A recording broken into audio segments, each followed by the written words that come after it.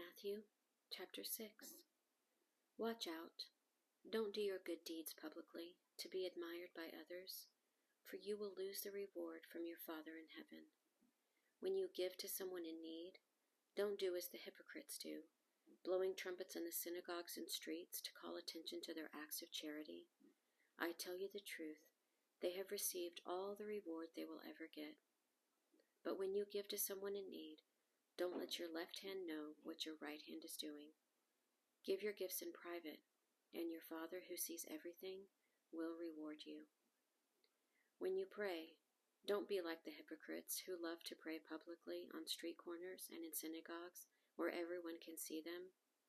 I tell you the truth, that is all the reward they will ever get. But when you pray, go away by yourself, shut the door behind you, and pray to your Father in private. Then your Father, who sees everything, will reward you. When you pray, don't babble on and on as the Gentiles do. They think their prayers are answered merely by repeating their words again and again.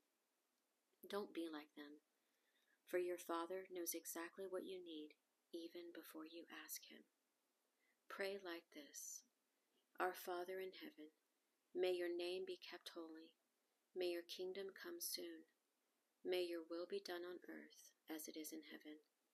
Give us today the food we need, and forgive us our sins as we forgive those who have sinned against us. And don't let us yield to temptation, but rescue us from the evil one. If you forgive those who sin against you, your heavenly Father will forgive you. But if you refuse to forgive others, your Father will not forgive your sins. And when you fast, don't make it obvious as the hypocrites do, for they try to look miserable and disheveled so people will admire them for their fasting. I tell you the truth, that this is the only reward they will ever get. But when you fast, comb your hair and wash your face. Then no one will notice that you are fasting, except your Father, who knows what you do in private. And your Father, who sees everything, will reward you. So in the first half of Matthew 6, we find Jesus talking about prayer in a way that people of the time wouldn't have conceived was possible.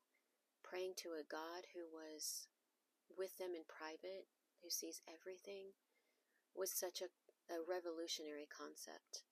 At the time, they visited a God that was in a synagogue, that was behind a curtain, that the high priest had to go only certain times of day behind the curtain.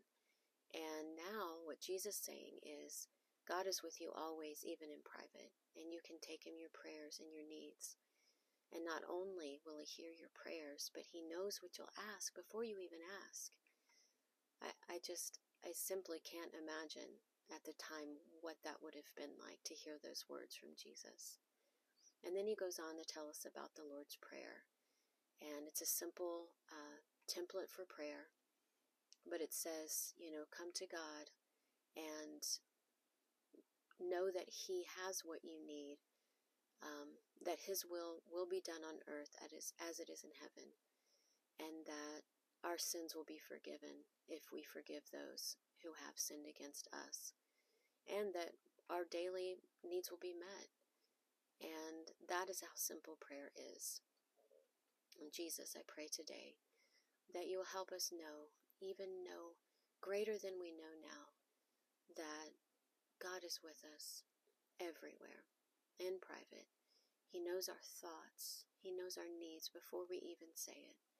I pray that you call us to a deeper level of prayer, to an intimate exchange with our Creator, that we know that we can tell everything that we need, all of our thoughts, and that He will hear.